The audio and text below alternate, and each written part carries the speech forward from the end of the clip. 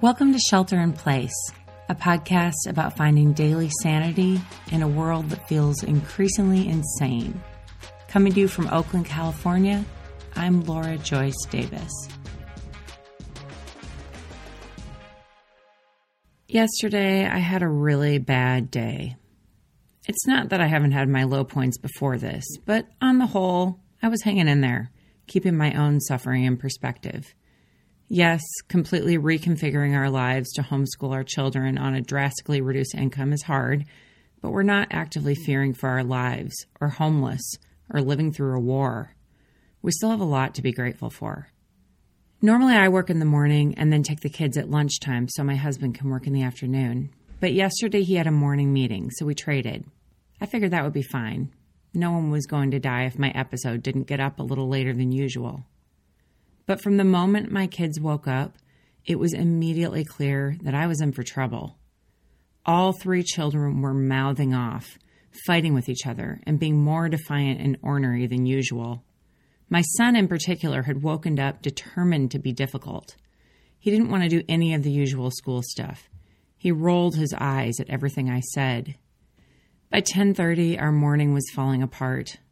I sent the kids outside for recess, hoping that would change their mood. It was a beautiful day. But within seconds, the girls were in tears because of something their brother had done, and he was whining about how he didn't feel like being outside. All of my attempts to switch things up or make them laugh or be creative were failing. They came back inside, and my son went to the cupboard and chose a fragile wine glass for his water. I stifled my initial protest, telling myself, this is good, he's taking initiative. Maybe 8 years old is old enough to handle a fragile glass. But then he started crashing around the kitchen with it, climbing the door frame with it in his hand. I told him in no uncertain terms that if he wanted to use that glass, he needed to sit down at the table. He acted as if he hadn't heard me. I took the glass, dumped it in the sink, and told him, try again. He walked to the sink, took the empty glass, once again packed it with ice and water, and stood there drinking it in front of the open fridge door. I took the glass from him again.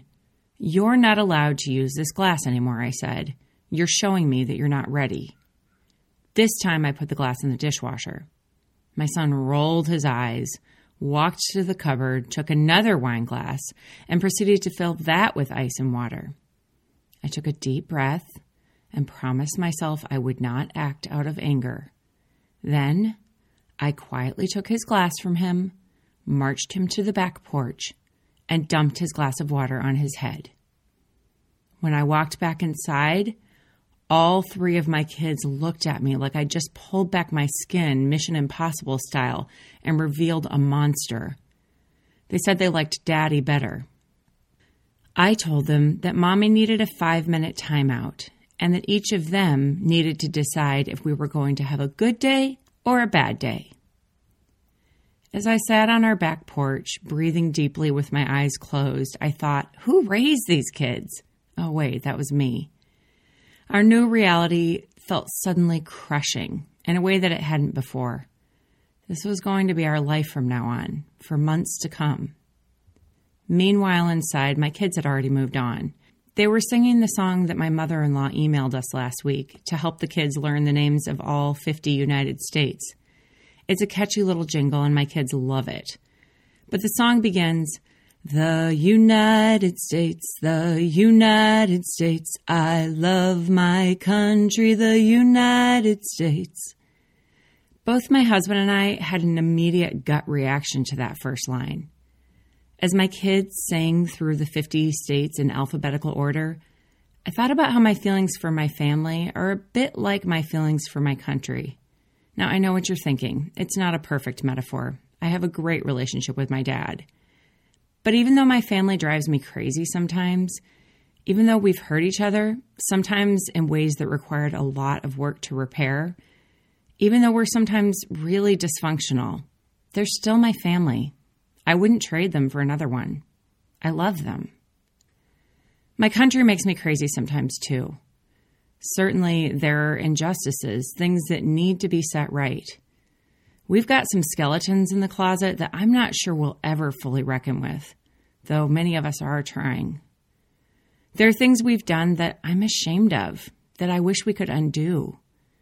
But at the end of the day, it's still my country.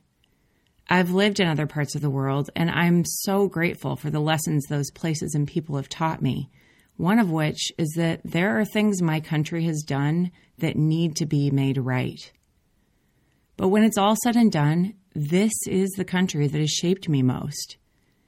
And yet I can take no more credit for that, for my U.S. citizenship, than I can for the family I was born into. That first line in my kids' song makes me squeamish because my feelings for my country are complicated, maybe far more complicated than my feelings for my family. And yet I suppose in the same way that I love my family with all its imperfections, I do love my country too. That doesn't mean there aren't things that need to change or that I should be passive. If no one ever pushed back and fought against injustice, women might still not have the right to vote. Slavery might still be legal. We still have more work to do. But with both my family and my country, if all I do is gripe and feel angry, everybody feels bad. We have to find some way to move forward as a family and figure out how to work together better while acknowledging that we still have a long way to go. I have a friend whose name I can't share who is working on issues related to our global pandemic, pretty close to the top. For years, he's been the person I go to if I need to check my own politics. I've learned from him that what we read in the media, even high-quality media that is trying hard to get it right, often isn't the whole story. With COVID-19, it's only been in the last couple of days that major news sources have published what my friend has known for a while. The National Security Council has been out front on COVID-19 from the very beginning, quietly working behind the scenes, while a very different message got out to the rest of us about what was or wasn't being done. I've included these published stories in my show notes so you can read them for yourself. When I feel down on my family, when it seems like we are all dysfunction and no joy, one of the things that helps me is to be on the lookout for the things we're doing well. My son, who defiantly disobeyed me yesterday, is also the big brother who loves to read to his little sisters and comfort them when they're sad. Last night at dinner, out of nowhere, he sat for 20 minutes, solemnly asking questions about what it was like for the Native Americans when the first settlers came to this land. The same kids who were mouthing off to me yesterday are also the kids who take pride in helping out with cooking and cleaning and setting the table and writing each of our names in tape on the placemats. They're the kids who remember to put food and water in our car for Rick, the homeless guy who lives near our highway off-ramp, so that we can give it to him the next time we see him. They're the kids who tenderly put their arms around me and say, "It's okay, Mommy," when I'm crying. They're good kids, but they're not perfect. Neither am I.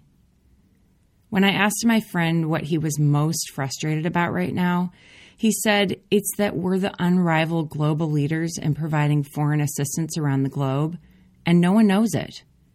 More than $9 billion per year annually, plus over $1 billion in new COVID-19 assistance signed into law last month. He said that while China is promoting itself through mask diplomacy, giving away or selling medical supplies and equipment, they're not actually giving much in aid money. The United States has been the largest supporter of the World Health Organization since its creation in 1948. U.S. contributions in 2019 exceeded $400 million, almost double the second largest member state contribution. China, in contrast, contributed $44 million and doesn't even make the list of top contributors. An interesting side note is that the Gates Foundation is fifth on that list. UNICEF was one of the first organizations to provide aid to the Chinese people during the COVID-19 pandemic. Back in January, they delivered 6 metric tons of respiratory masks and protective suits for health workers. This wouldn't have been possible without U.S. support. In 2019, the U.S. contributed more than $700 million to UNICEF, compared to China's $16 million. In 2019, the United States contributed nearly $1.7 billion to the United Nations Refugee Agency, making it clear that we do care about human suffering no matter where it occurs. China contributed $1.9 million. These numbers are just the U.S. government's contribution. That's not even taking into account the $1.5 billion in COVID-19 assistance tallied so far from the U.S. private sector and nonprofits. Even as I read these numbers, which you can find on the U.S. Department of State website, it feels like a pissing contest to say them out loud. I want to be clear that I think it's great that China is providing medical equipment and masks and PPE to countries around the world. But my friend pointed out that these boxes of stuff cost little and have a high propaganda value. China hasn't yet stepped up their offers in foreign assistance, that is, in money, much at all. I found this quote by Secretary Michael Pompeo on the U.S. Department of State website, written on March 27th, just a few days ago. Whenever you see high-quality, effective COVID-19 aid being delivered around the world by UN humanitarian and relief agencies, what you are seeing is the generosity of the American people and those who share our humanitarian values. We are by far the largest contributors to organizations like the UN Children's Fund and the World Food Program because we believe in effective multilateralism that is focused on helping those in need, not scoring political points. This is what true global leadership looks like. Yesterday, when I went back inside after the water incident, one by one, my kids told me that they had decided to have a good day. I wish I could tell you that the rest of the day was smooth sailing, but it wasn't.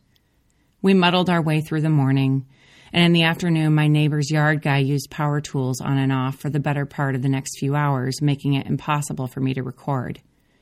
The kids were still fighting with each other at dinner. We got through it. Some days, that's the best we can do. There was a point yesterday after I came back inside when my middle daughter looked at me tearfully and said, "Mommy, do you hate us?" I sighed and put my head in my hands. "No, sweetie," I said. "I love you more than anything. You three kids and Daddy are my favorite people in this world. But do you ever feel like you hate Daddy and me?" She hesitated and then nodded. "But you know we love you even when you hate us," I said. She nodded again. "Sometimes," I said to my daughter, "the people we love most are the ones who make us the craziest." When I see the numbers that illustrate the help my country has extended to the world during this crisis, I wonder if it's possible to hold both our outrage over the things that we still need to change while also celebrating the ways that we've cared for the world. This might be a rare chance for our highly polarized country to come together on something. I wonder if even in the moments when I feel like I hate my country, I can remember that there are things that I love about it, too. If you've enjoyed today's episode of Shelter in Place, I would love it if you could rate it and review it wherever you listen, share it with a friend, and subscribe. Shelter in Place is sponsored by Brick and Mortar and Delta Wines.